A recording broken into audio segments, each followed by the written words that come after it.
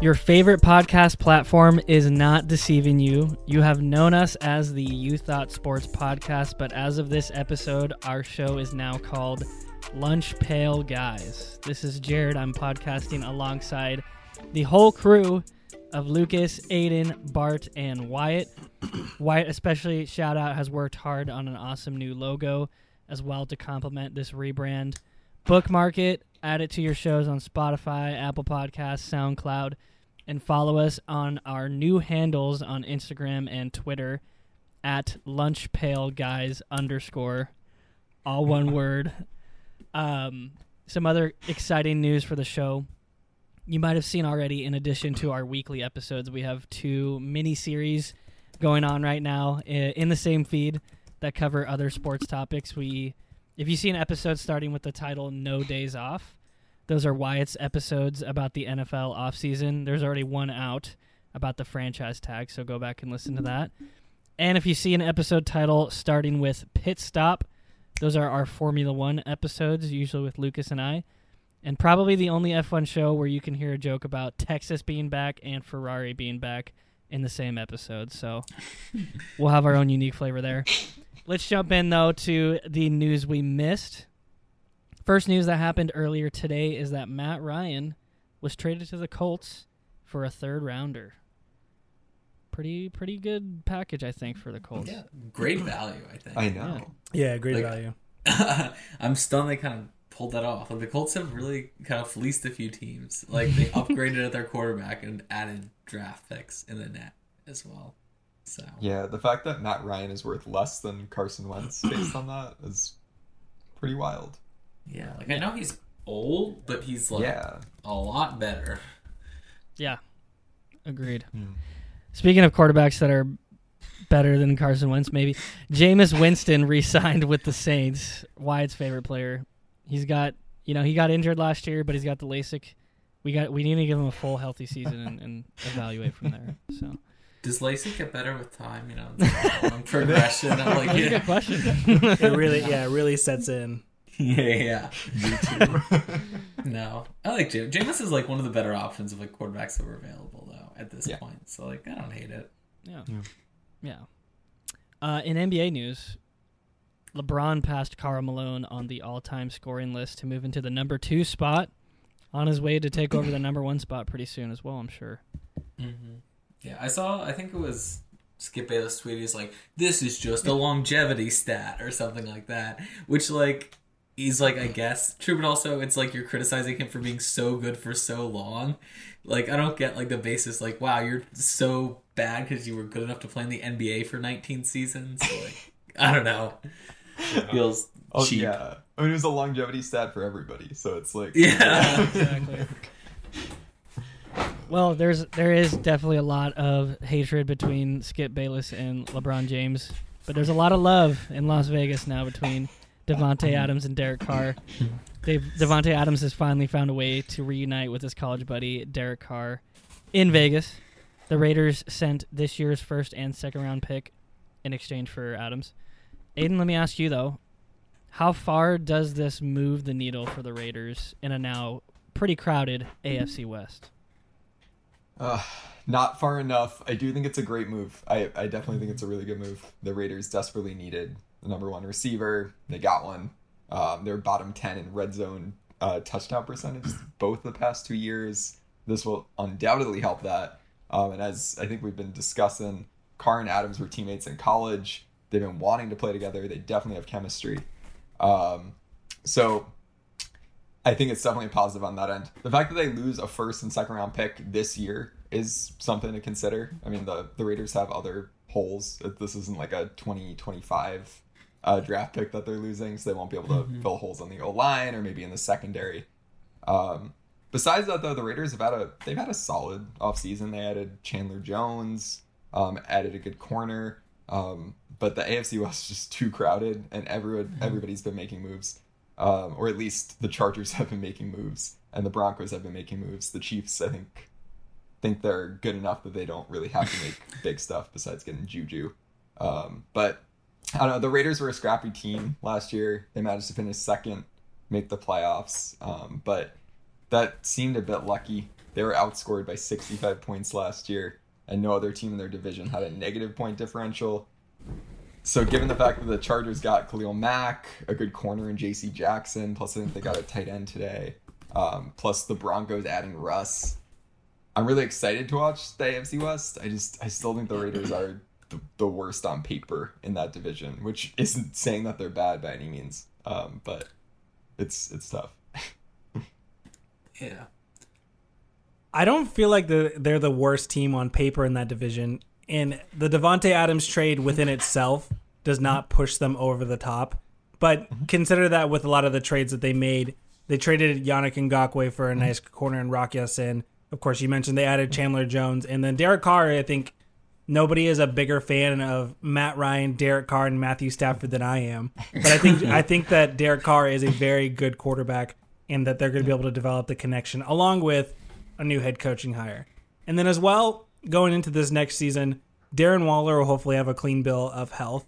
Last year he missed a couple games and just kind of was not able to be as productive. But as far as the trade goes, I think it was a really, really good trade, considering that the Giants got a first, a third, and a player when they traded Odell Beckham Jr. back in 2019.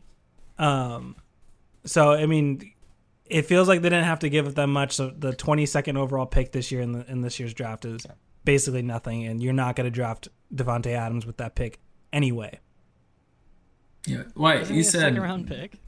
Yeah, you can, but for the short term. Why did you say you don't think they're the worst team in the division on paper? No, at this point, I think if you go across the board and you think about it, Mac Crosby and Chandler Jones, it may not be as good as Joey Bosa and Khalil Mack, but it might be better than Frank Clark and Chris Jones, and it's definitely better than Bradley Chubb and Randy Gregory.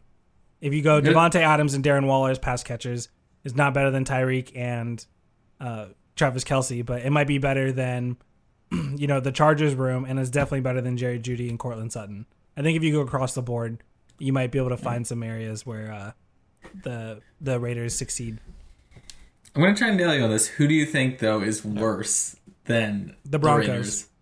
What? Interesting. Okay. I think that's the most. I think they're the closest to me to being in the Raiders discussion. I would agree with that. I think the Chargers. I expect the Chargers to be really good next year. I do. But Broncos. I mean, depending on Russell Wilson's health and whatnot, I feel like are a bit more of a wild card. But I still think they're better.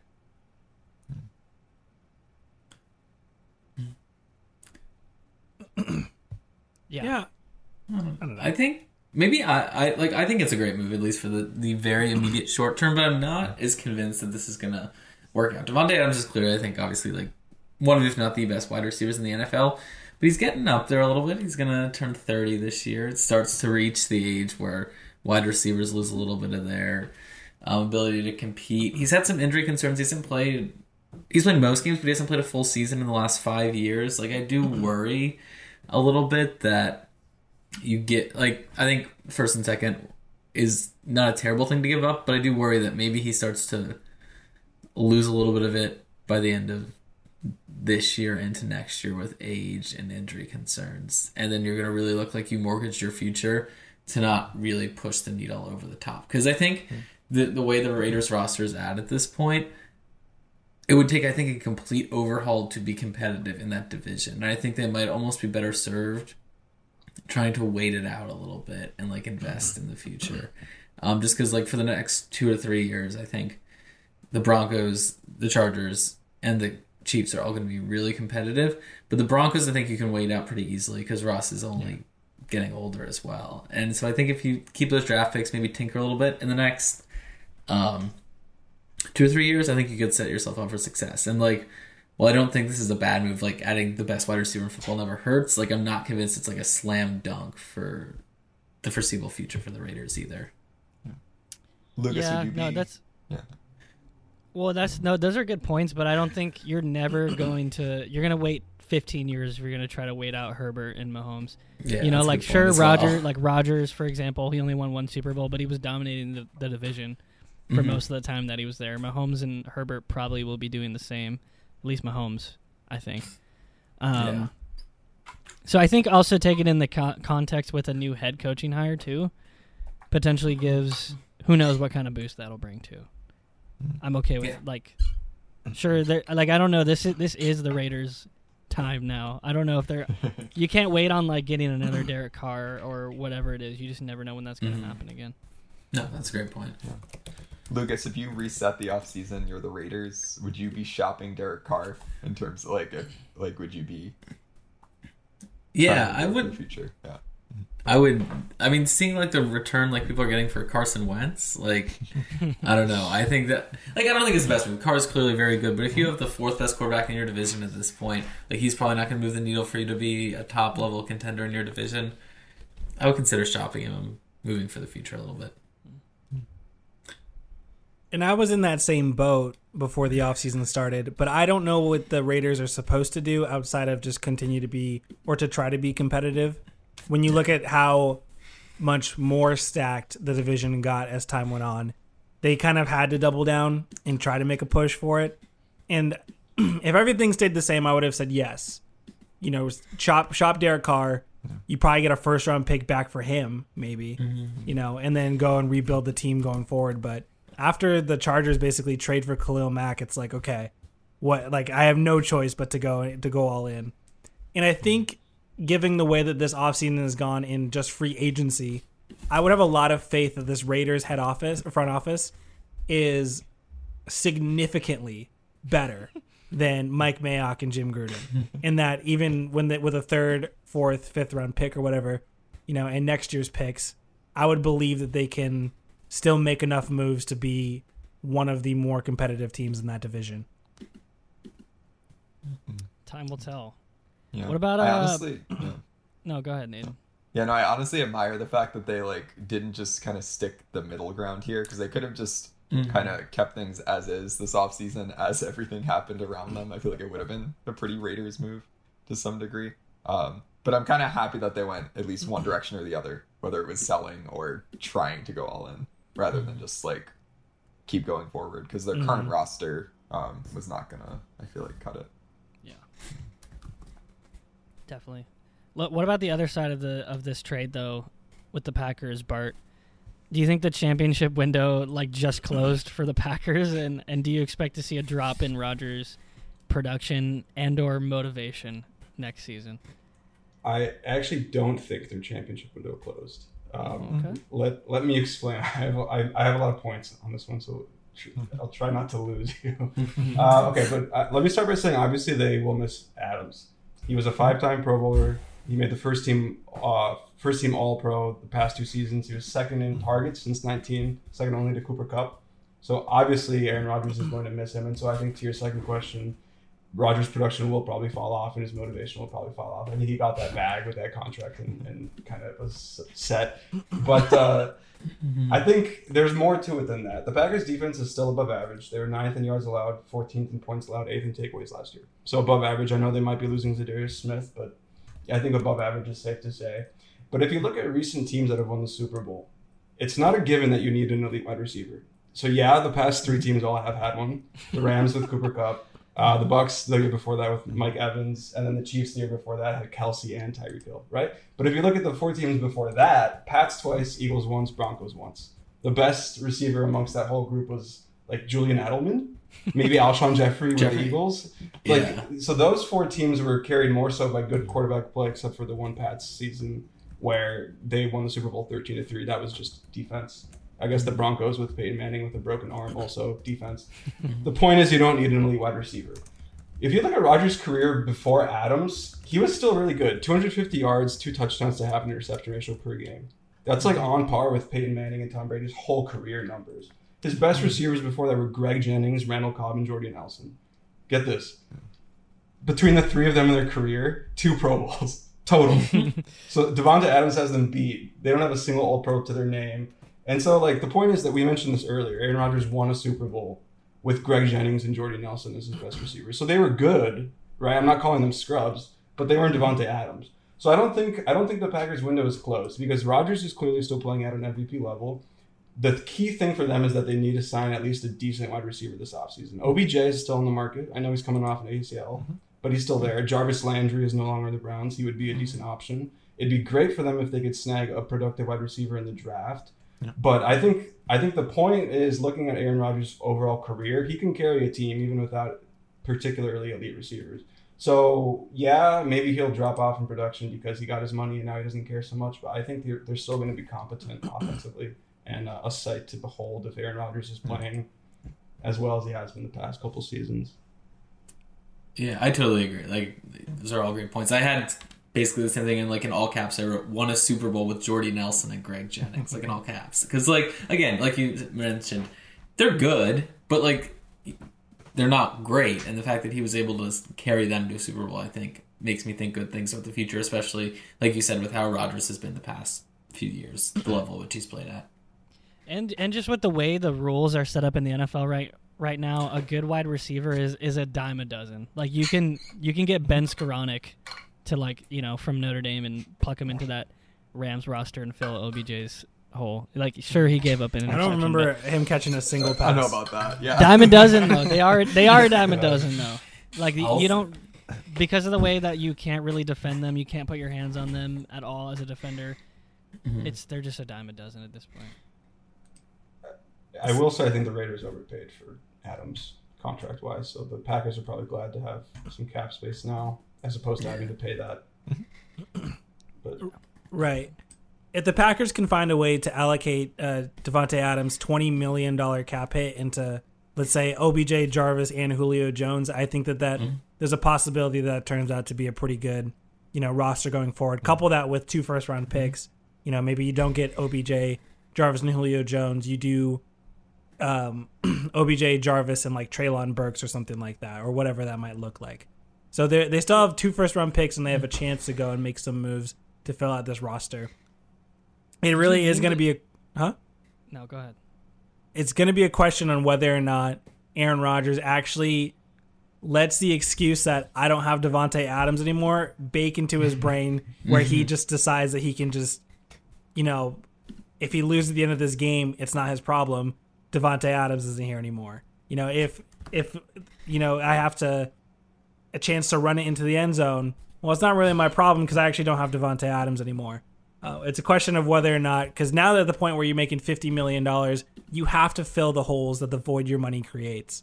So Aaron Rodgers has to find a way to overcome the Davante Adams loss, and I don't know if he has motivation to do it. He's very fickle too. If he starts getting down a little bit, he'll quit. Like he'll get down on himself. He's done that before, or blame it on somebody else, like you were just saying. The woke mob, maybe even. Yeah, He's done that before. No, why? Did you mean to say they were going to get all 3 of those wide receivers? You said and, or was that just? Am I reading too much into that? OBJ, Jarvis, and Julio. Yes. Yeah, they could do it. Spread over $20 million. They don't all cost. You know, they may all cost max $5 million and, you know, maybe max $7 million. But they're not going to cost, you know, a 5-year, $100 million contract for any of those guys. Yeah. Do they need Julio all 3 of them? especially is kind of fallen off a cliff, so he probably won't command too much. How much did I Julio could sign see for the year Odell, before? though. Yeah. I don't know. I'd throw Will Fuller in there as a name too that I think could be Yeah, a and nice Ben addition, too. Skoronek's the next Davante Adams, apparently. Yeah. Hey, Notre Dame No, great EQ. receivers. Will Fuller, Ben Skoranek. Elite talent. St. Brown. Yeah, St. Brown. St. Brown just signed with the Bears, I think. So. All right, then. We're going to move from Green Bay over to Cleveland. Baker Mayfield, before the trade, wrote a thank you letter to the city of Cleveland, subsequently requested a trade. The Browns denied that request because they thought they were out of the running for Deshaun Watson, but then offered more guaranteed money, I'm sure, and landed Deshaun Watson, whose status is unclear. There's a lot of backlash to this trade, but it's now likely that Baker is going to be on the move. We're going to talk about him. Wyatt, do you think Baker is going to find more success somewhere else in the NFL? If so, where? And what do you think his trade value will be? I read a report that teams were asking for the Browns to throw in a pick in order to take on Baker Mayfield. So if a bidding war were to start, I think at worst Baker Mayfield costs a 5th round pick. Do I think he's going to find more success somewhere else in the NFL? I do. I think as far as compared to last season goes, I think he's going to have a better year. The biggest disservice that he did himself was play on the injured shoulder. Because when you play enough games on the injured shoulder, you suggest that it's not a problem anymore. And if that's the baseline that he's going to play at for the rest of his career, he might as well just announce himself as a backup quarterback. But clearly it was an issue. I think he's going to be able to bounce back from that. And I think he's going to have a season that's going to be as productive of, like the 2020 or even like his rookie year. It's going to be a question of whether or not a team can make him more consistent. The Colts were a team that were significantly linked to him over the last couple of days. Mm-hmm. Obviously, they traded for Matt Ryan, but how many teams are there that can take on a developmental project for Baker Mayfield and make him into a consistent quarterback? He's not going to be any better than what we've seen before in years past, but I think as far as being more consistent, being a decent system quarterback might be a good situation for Baker, like the same way Jimmy Garoppolo was for a Super Bowl level team in the 49ers. And that's why I think the Colts would have been a great destination for him too, because I think he could have slotted in really nicely. They have a great running game. He wouldn't have had to do too much. I think if he would have landed anywhere, that would have been exact same thing we said about Wentz. Exactly.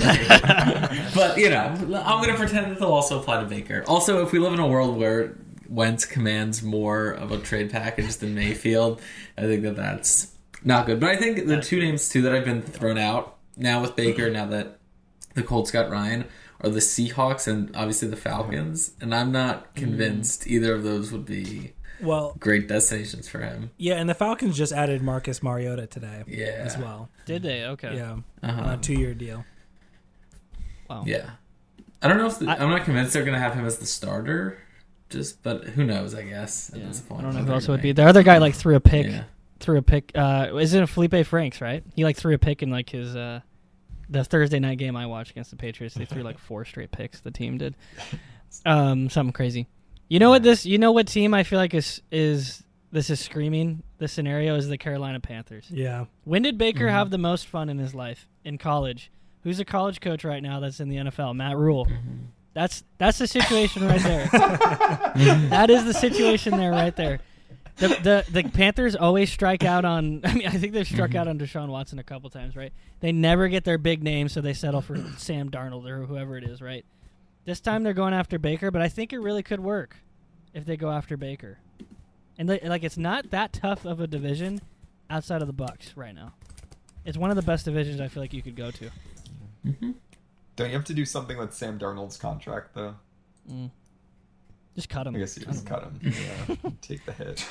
But I know, I think people will say I would say Baker had no consistency or longevity at all in the leadership of the team, presumably offensive scheme as well. And you can say, yeah, but the Browns had one of the best offensive lines in the NFL, or they had such a great run game or great wide receivers. But a lot of that was gone last year, and he also was not healthy. When he did have all that, yes, it's asking a lot. You're not going to have all that in a lot of scenarios. He was pretty good. He was a pretty good quarterback. Yeah. Yeah, the one... You're not convinced. Aiden's not convinced maybe, too. The one I've heard or vaguely heard that I would want to happen is the Lions. I feel like that would be fun. I want to, Jared Goff is obviously not the answer. Not that the Lions are going to be a great team. But, I feel like under Dan Campbell, maybe Baker would, get a second wind. And look good. Yeah, that's a it's culture kind of fit scrappy. for sure. I feel like it could work. Yeah. Blue collar team to blue collar team. Exactly. That is a culture fit if I've ever seen one. Yeah. Wait, Bart, you're not convinced either. You don't think that he'll find success? Or are you scared? I'm scared of him going to Detroit. I never book things, and this is a really hard book to keep track of. I'm tempted to book that he will never make another Pro Bowl, which is that saying a lot? I just don't think he's gonna. I think he's gonna decline. In my opinion, Baker has not shown enough flashes.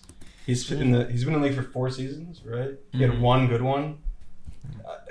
It's the Browns. 1.5. It's the Browns. I just feel like a lot of teams would kill for a quarterback that was, a little bit outside the Pro Bowl bubble. You know what I mean? Like Teddy Bridgewater. How many QBs make the Pro Bowl? 6? Is that right? Yeah, which is why I'm not sure if that's saying that much. But okay, so maybe...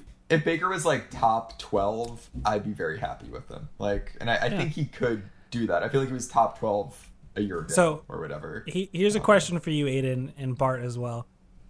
At Jimmy Garoppolo's peak, how highly did he rank as a quarterback? What's the number attached to it? I need to dive into the numbers before I answer. Just an eye test. He's Off in the of your teens. gut, what number do you think that Jimmy Garoppolo peaked at?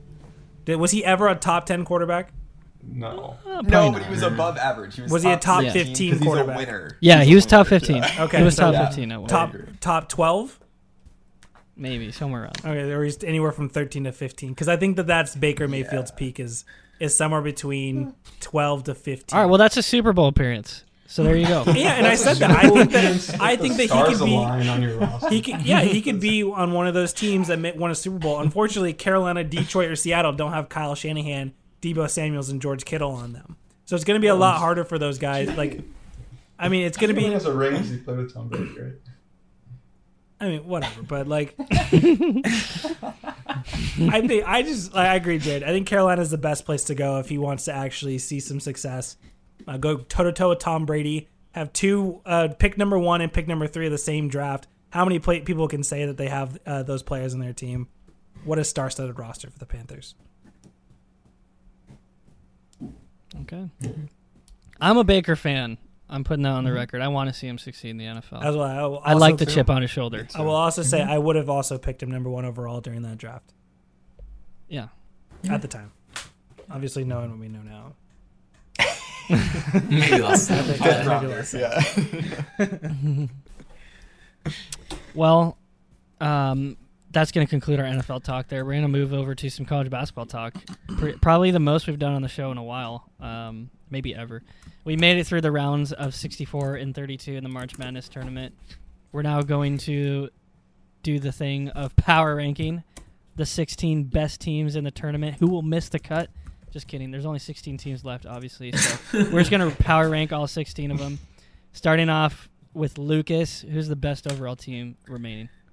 University of Kansas. Or no, Kansas University is what it is. No. I think it's, No. yeah. Oh, yeah. KU. They went KU, I I mean, think. you might be right, but I'm just saying. Oh, No, no, they're that's not a great pick. You're wrong. I think they haven't struggled in the way that any of the other number 1 seeds have. Unlike Gonzaga, they were in complete control of their first round game at all times. And like Arizona, they didn't need OT and a controversial call to win their second game. Team's really well rounded. They did a good job holding off a difficult Creighton team. Remy Martin has emerged as a really good playmaker, and they've done this all despite injuries to Ryan Kalkbrenner and Ryan Nembhard. So overall, I think KU's look really good, more so impressive than any of the other number 1 seeds, and for that reason, I think they have to be number 1 in the power rankings. I think Providence will be a tough matchup for them in the next round. Providence has looked really good too, but I think Kansas, number 1 overall in the power rankings right now. Wow. Okay. Number 2, Aiden. Yeah, I wanted to take Kansas, so I'm a bit mad. But I'll take what I assumed was going to be taken. I'm going to take Gonzaga, regardless of the fact that they have been kind of iffy so far. Also tempted to take a team that looks a bit more, startup and fun. But Gonzaga's had very rough first halves in both their games so far. Georgia State, they let stay in it for way too long before blowing them out. And Memphis was up pretty big on them for a while. But the Zags, when they seem like they come alive, do look kind of unstoppable. Like when Drew Timme against Memphis started really getting at it in the second half, like nothing could be done with him. And he's just one of the weapons, right? I mean, they've got plenty of other guys to rely on. So I think I still am a bit too in love with, I guess, their raw talent, that I can't put them too much farther than 2. Even though their path to the Final Four isn't the easiest. Their region of the bracket is not as screwed up as some of the others. Though their next game against Arkansas, the SEC has looked very shaky, so who knows? I think they'll probably be okay in that one. Hey, survive in advance. You don't get points for style. Style. Yeah. But our whole thing we're doing right now is style points. So we'll see how that plays out. No, I still love Chet Holmgren, who's 7 feet tall and 190 pounds. He is so narrow. I just Yeah. Like, dude, eat something. But anyway. And he's gonna be like a top 3 NBA draft pick. Like, I'm excited to see what happens when he gets into the NBA. He's And then snapped like a twig. Oh no! honestly. Oh, Yeah, I don't know. Embiid was skinny when he got in, and now he's huge. So I'm sure they'll do the same thing with Chet. he is injured a lot though. But yeah, Yeah. Bart, let's go to you for the third pick. I'm gonna go with Zona. Zona is my champion pick in the one bracket that I made, and I'm gonna stick with it. Lucas mentioned Kansas being really well balanced, and that's kind of my reasoning here for Zona as well. Offensively, they score really well. They shoot efficiently. They're normally a good three-point shooting team. I know they shot 5 for 27 against TCU, but counterpoint, they shot 5 for 27 and still won the game. So I think it's still encouraging. Christian Coloko and Benedict, I don't know how you say his name, Matherin, are a great 1-2 punch, which is, I think it's nice when you can have guys that you rely on offensively. Defensively, they hold you to very few points. They rebound well, and they do a good job of stifling you with stocks, steals and blocks. So I just like they're really solid on both sides of the ball. I don't love the fact that it took them to OT to beat TCU, but I don't know. I mean, the good teams pull out the close games. So I think in another sense, it's encouraging that they were able to still hold on to that one. So I'm going with Zona. It would have just taken the ref blowing their whistle when Arizona assaulted TCU at midcourt, but as we said, you move on, and that's all that style matters. points, are out the window. Yeah, the officiating has been pretty sus this tournament. Yeah, and I and know I'm not like, alone so in many thinking games. that. Notre Dame Texas Tech game too. There were a couple things Oh. that like were just brutal. Oh. Notre Dame should Notre have Dame won did, that game. yeah, they did. Yeah. Notre Dame did plenty on their own to blow that game, but Yes. the refs did plenty also. So Yeah, Blake Wesley like giving it away for 3 straight possessions. hero ball. Brutal. Yes, hero ball. I literally texted somebody. He's playing too much hero ball. Like as that game ended. Wow. Is Notre Dame in the top 16? No, we lost. Wyatt. They're 17. Yeah. Yeah, they were so good in the in their loss to Texas Tech in the second round that we're honorarily power ranking Okay. Notre Dame. Wyatt, you can't pick Ohio State here either. Who do you got fourth? I'm going to go with Duke. I'm going to go with the number 2 team in their corner of the bracket, and you get a little bonus point jump into our top 4 by being a team of destiny. All right, Coach K is very famous for farewell tour, and it keeps moving on. He makes his way to the Sweet 16, which apparently I realize is a huge honor after Arizona was extremely celebratory winning their game against TCU last night. So I just kind of thought it was one of those things. Duke should be proud that they took Coach K to the Sweet 16. And they'll be more proud when they win the championships. And like I said last week. Book it. Yeah, I'll book Duke it. looked I at- don't care. They were impressive. They like kind of just like turned it on in the last few minutes against Michigan State when they kind of let up a big lead and then they just really just like turned. In the same way, I think Gonzaga has turned it on. Duke really just really turned it on at the end of that Michigan State game too. Which was About impressive. when you get hot. Yeah, True. Paulo is that dude. Yeah. yeah, he is. True. He's gonna be so good. Another top 3 draft pick, probably. I'm up for the 5th team. I'm going with Villanova here. They were also originally a 2 seed. They've won, like, obviously they played a 15 seed and then beat Wyatt's Ohio State Buckeyes. But Tough they've won win. by, like, 20 and 10 points and while putting up, like, 80 and 71 in those games. So that's pretty good control. They have an 11 seed next. So I think they're probably looking pretty good for the Elite 8. So I'm going to go Villanova here at 5. Yeah. And back to the Villanova, top. Villanova doesn't make mistakes, I feel like. They don't turn the ball over. They're the best free throw shooting team in the country. I feel like Ever, that all ever bodes- too. Oh, really? Yeah, that Yeah, bodes best free super throw shooting well team ever this for year. the tournament. But anyway. They're incredibly fundamentally sound. That's not a joke. Yes. I watched a video about their warm-ups, like what they do during warm-ups, and they're doing like the hop step, grab 2 hands on the ball and the rebound stuff. Like they go for it as far as fundamentals go. Jump Yeah. stops. Yeah, jump stop. Lunch pail guys. There, a bunch of left guy. Lucas with the sixth pick. I'm getting number 2 on my big board at number 6. I'm What? getting the Houston Cougars. Yeah. Yes, Houston has been, I think, the only team remaining in this tournament that has just thoroughly dominated each of their games. They beat UAB by 14, who a lot of people were like picking as like a trendy upset. I remember Charles Barkley picked it. No question, just killed UAB. And next, they played a really good Illinois team, and they killed them too. They beat them by 15. I think they didn't get a lot of hype coming into the tournament this year because they're in the American Athletic, who has some good teams, has Memphis, has SMU, has Temple, but like no like really like crazy good teams. But they've looked incredible. They've dominated everybody. They made the Final Four last year. I think people forget that too, that like they're really good. They have some carryover from that. And I think they've been more dominant than any of the higher ranked teams in the tournament. They play Arizona next, which will be a really fun matchup, I think. But I think they have a pretty good shot at taking out Arizona too. So Houston is I'm taking it number 6. Okay. One thing I was going to call out on them if I got to use them, they shoot 67%. We were just talking about how good Villanova is at the free throw line. They shoot 67% from the free throw line. If they lose this game, it's going to be because they miss. Yeah. Yes. It's terrible. Sorry. It is. Yeah. Aiden, what about 7? Yeah, no, I really respect the Houston pick. I was very much thinking about them at number 2. But I'm going at 7 with UNC. Before the, controversial ejection of Brainy Matic, UNC was dominant against Baylor, and they still showed some grit, even despite, allowing a 25-point comeback. They showed some grit in actually winning the game. But that's not to mention the fact that UNC absolutely obliterated like a good Marquette team round 1, winning 95-63.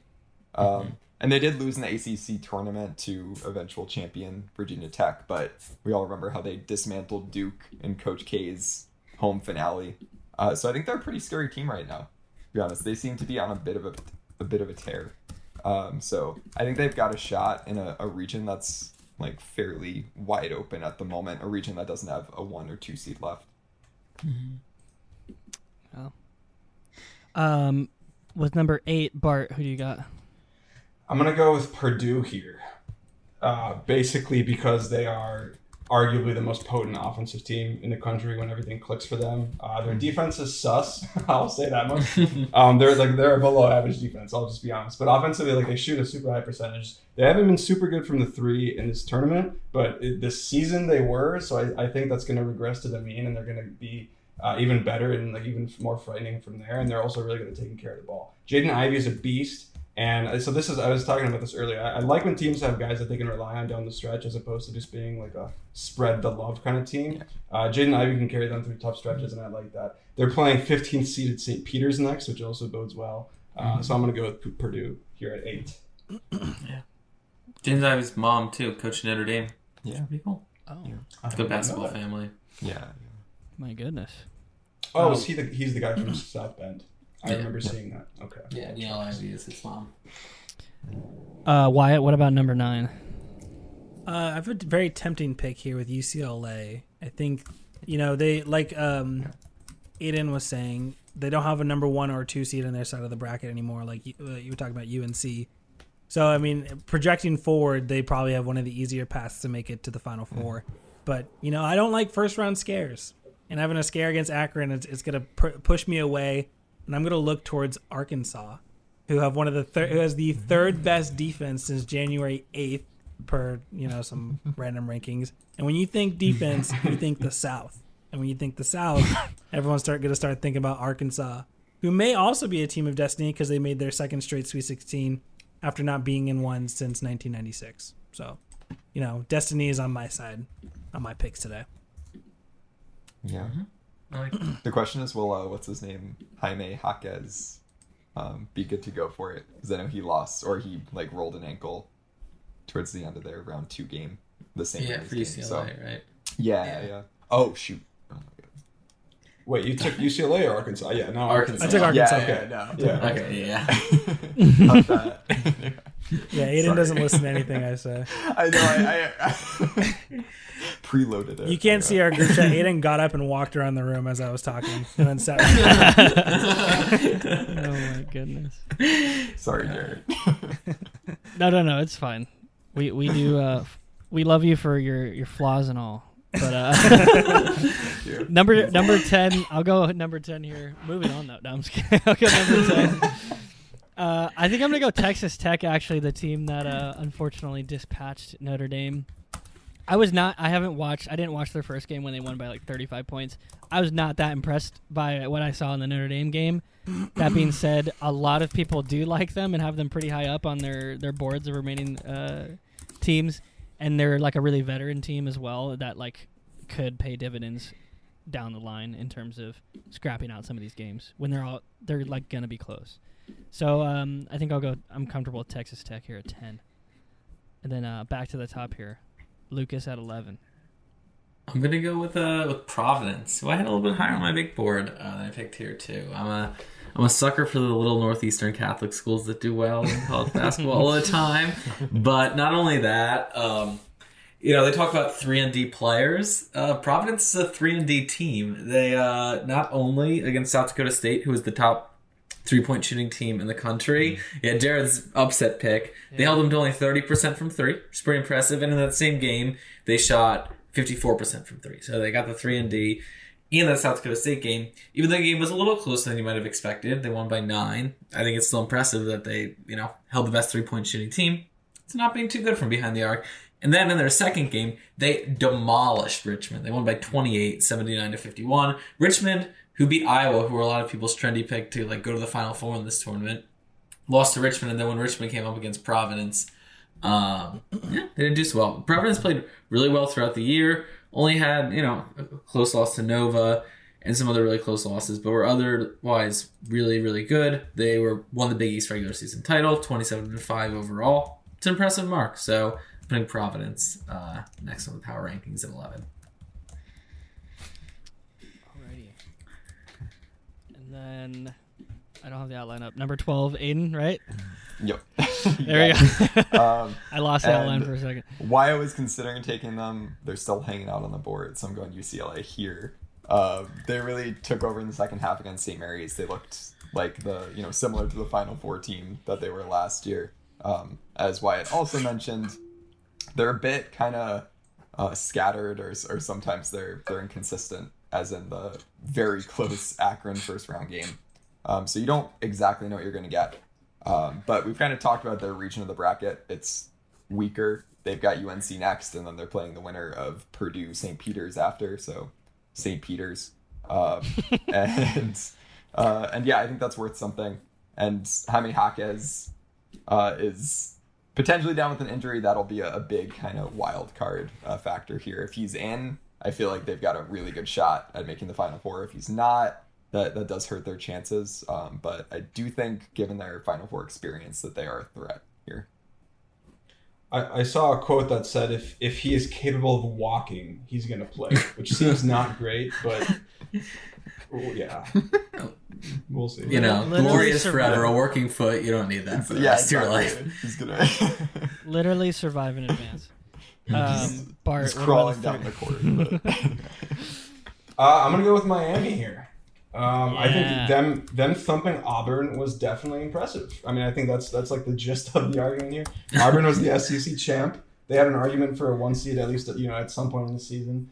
Miami themselves is not really anything to write home about defensively, but at least their offense is solid. They put up 79 on a good Auburn defense, right? So I think that's relevant. They shoot well. They take care of the ball. Isaiah Wong and Charlie Moon are also a solid 1-2 punch. They only lost to Duke by 4 in the ACC tourney. So it kind of seems like maybe Miami can play with anybody if they really feel like it. I don't know. But we're kind of getting to the point where the teams are not super well-rounded. But I think I like Miami's odds here. Already. Yeah, they did. They made my Auburn pick look decently okay. Wyatt, what about 14? What an honor it is to pick the 14th ranked team in a Sweet 16 power ranking. And I'm not going to let St. Peter's drop any lower than right now because I love picking good teams of destiny. So I'm picking St. Peter's at 14. They're quite the story because, they're like the Cinderella story that we have every year. The coach had a very... I'm going to mess it up because I don't remember it entirely. The coach was like, I got a bunch of kids from New York. You really think you're going to let people push us around? We're the ones who do the pushing. Basically.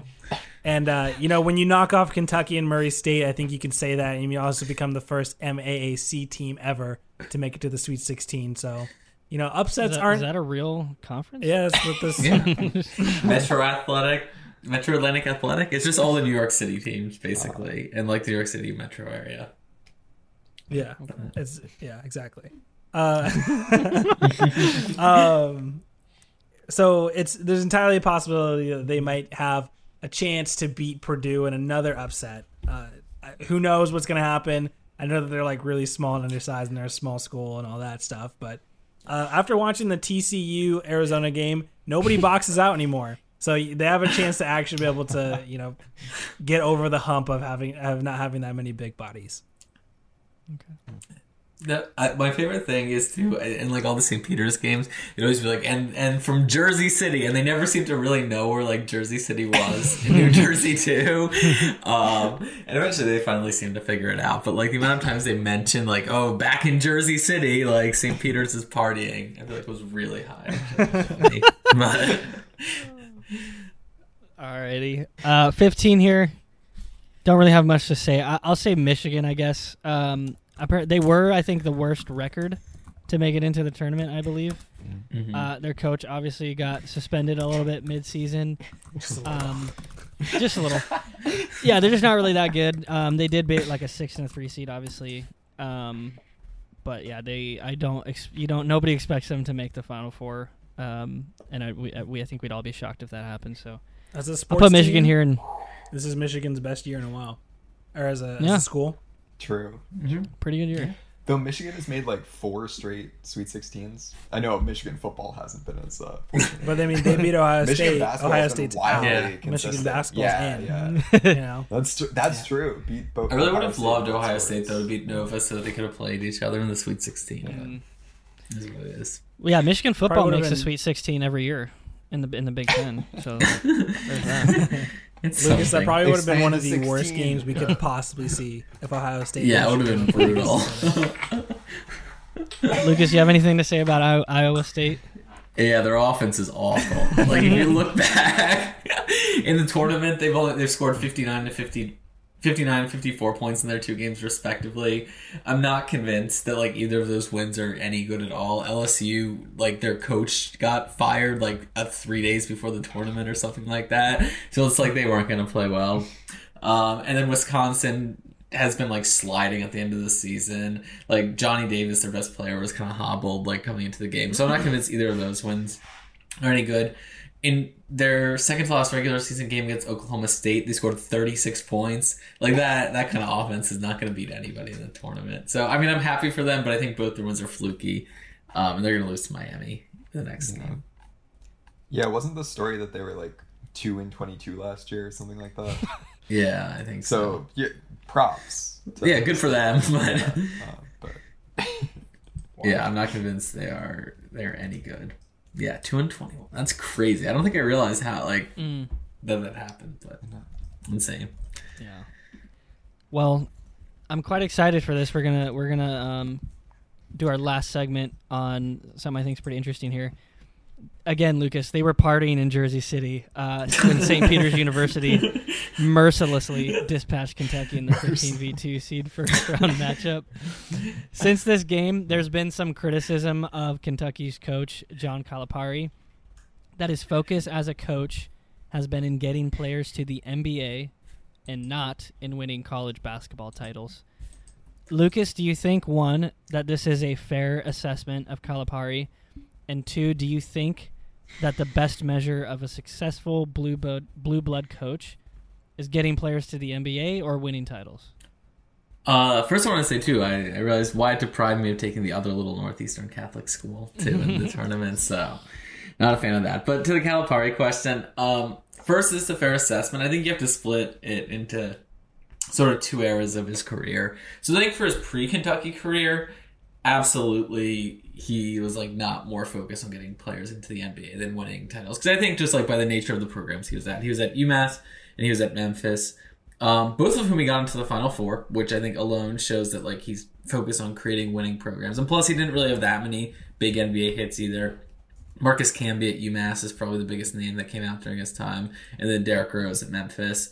But I think clearly his focus was on winning games, consistency, and making Final Fours with 2 not huge programs. Memphis, obviously a bigger program than UMass, but to make it the Final Four with both is, I think, impressive and sort of speaks to his ability as a coach and what he was focused on.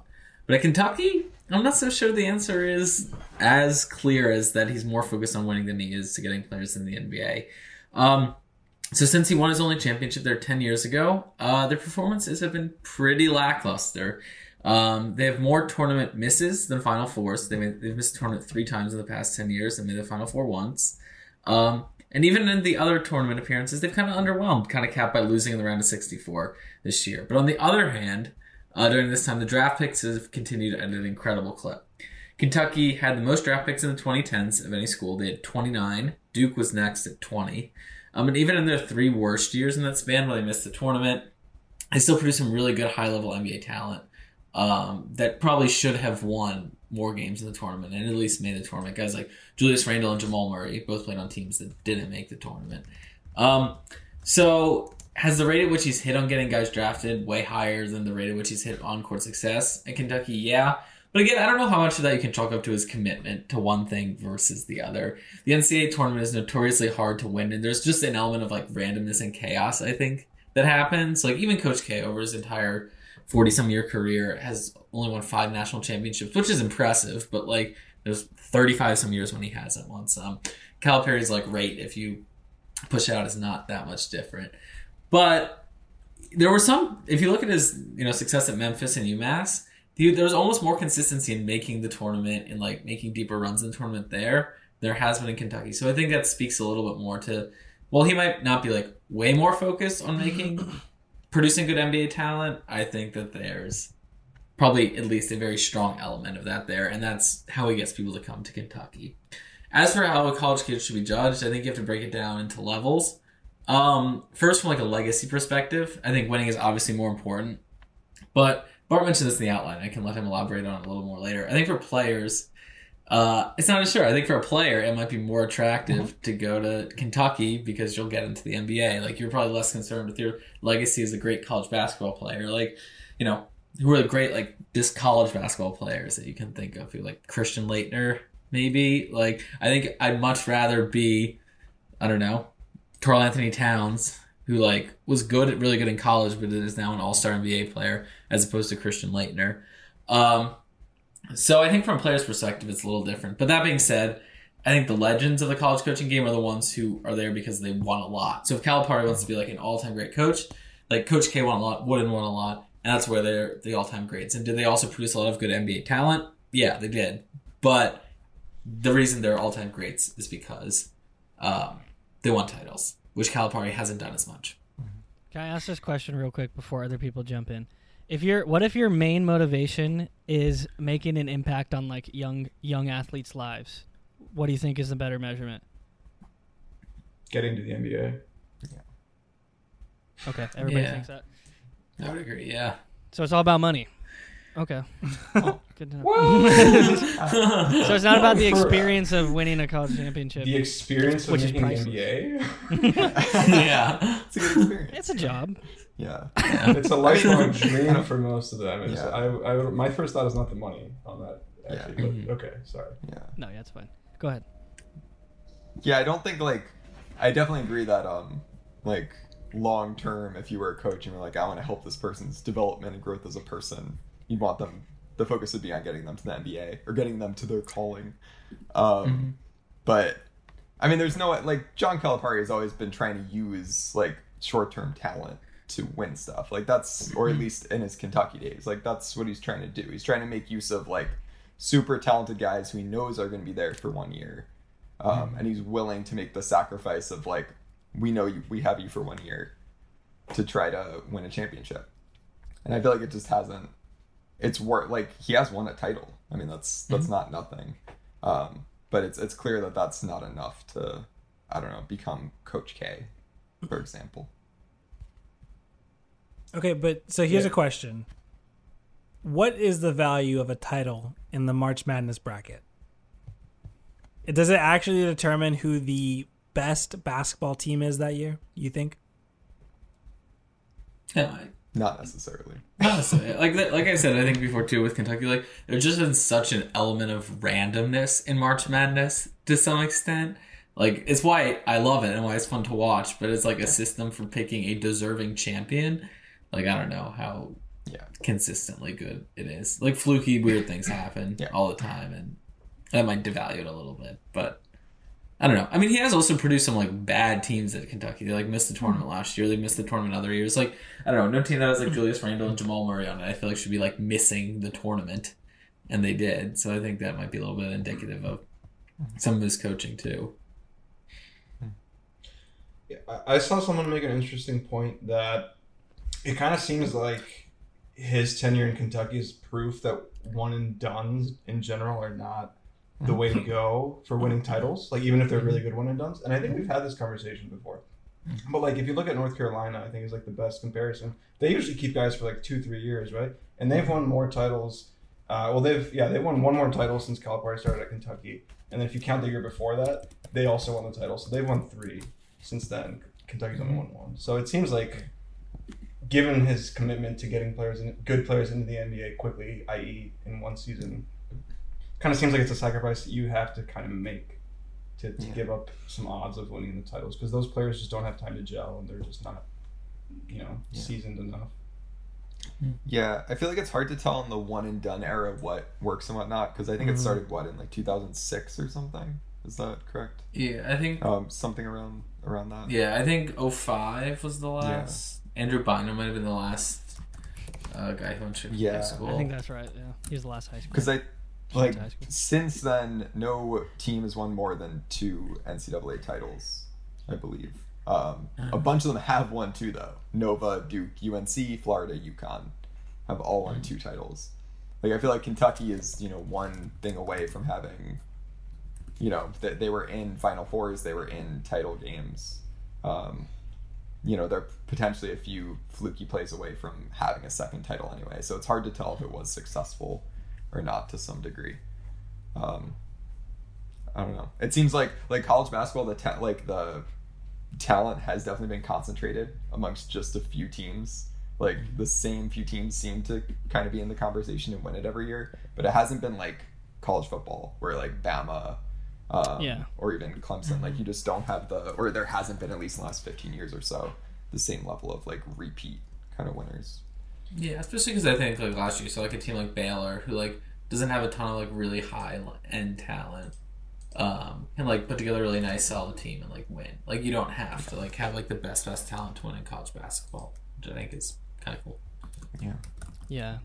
There's another. I also read that the idea that like Kentucky is like a one and done school or team is like not as accurate as it used to be because of the transfer portal rules now.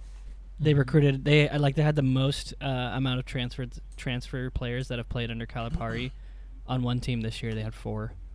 So it's not just like a young freshman team anymore. There's like a grad student, a junior, and 2 other junior. The other 3 were juniors basically.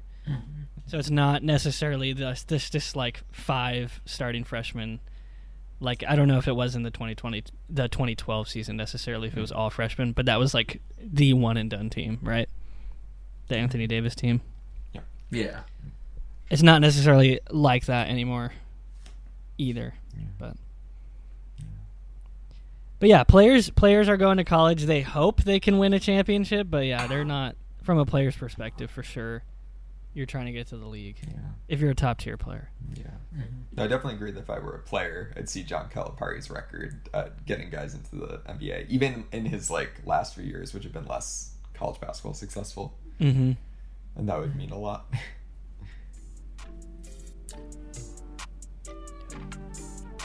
Yeah. Well, that's going to do it for our show. Just because we're over does not mean you also have to be one and done. We have 2 other shows that we do on a weekly basis. No Days Off and Pit Stop, hosted by Jared, Lucas, and I, respectively. So go ahead and subscribe to our feed. Follow us on Instagram and Twitter, again, at lunchpailguys_. Follow a lot of our content and all that. And we appreciate you guys listening. Thank you.